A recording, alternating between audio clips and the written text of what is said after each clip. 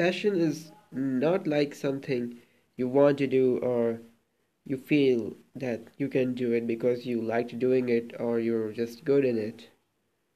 Well, passion is a Greek word which means to suffer, to be acted on, or it is also says like it is a feeling of intense enthusiasm towards or coupling desire for someone or something. So that means that it is something that we provide for someone, or you can say it is to suffer for a specific purpose. You are basically doing something very special towards something very special to you.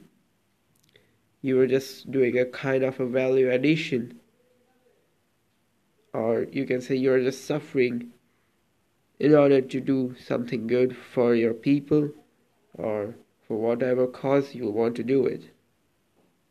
That's what the passion is. It's not like you like to play guitar, then you're just gonna go and play music and that's it. No, it's not like that. You would have to work hard, you would have to strive for it every single day. That's true for everything, but the passion is special. You do it for someone else if you don't do it for yourself. You're working to make other people's life more effective and useful. So, with all that said, see you tomorrow.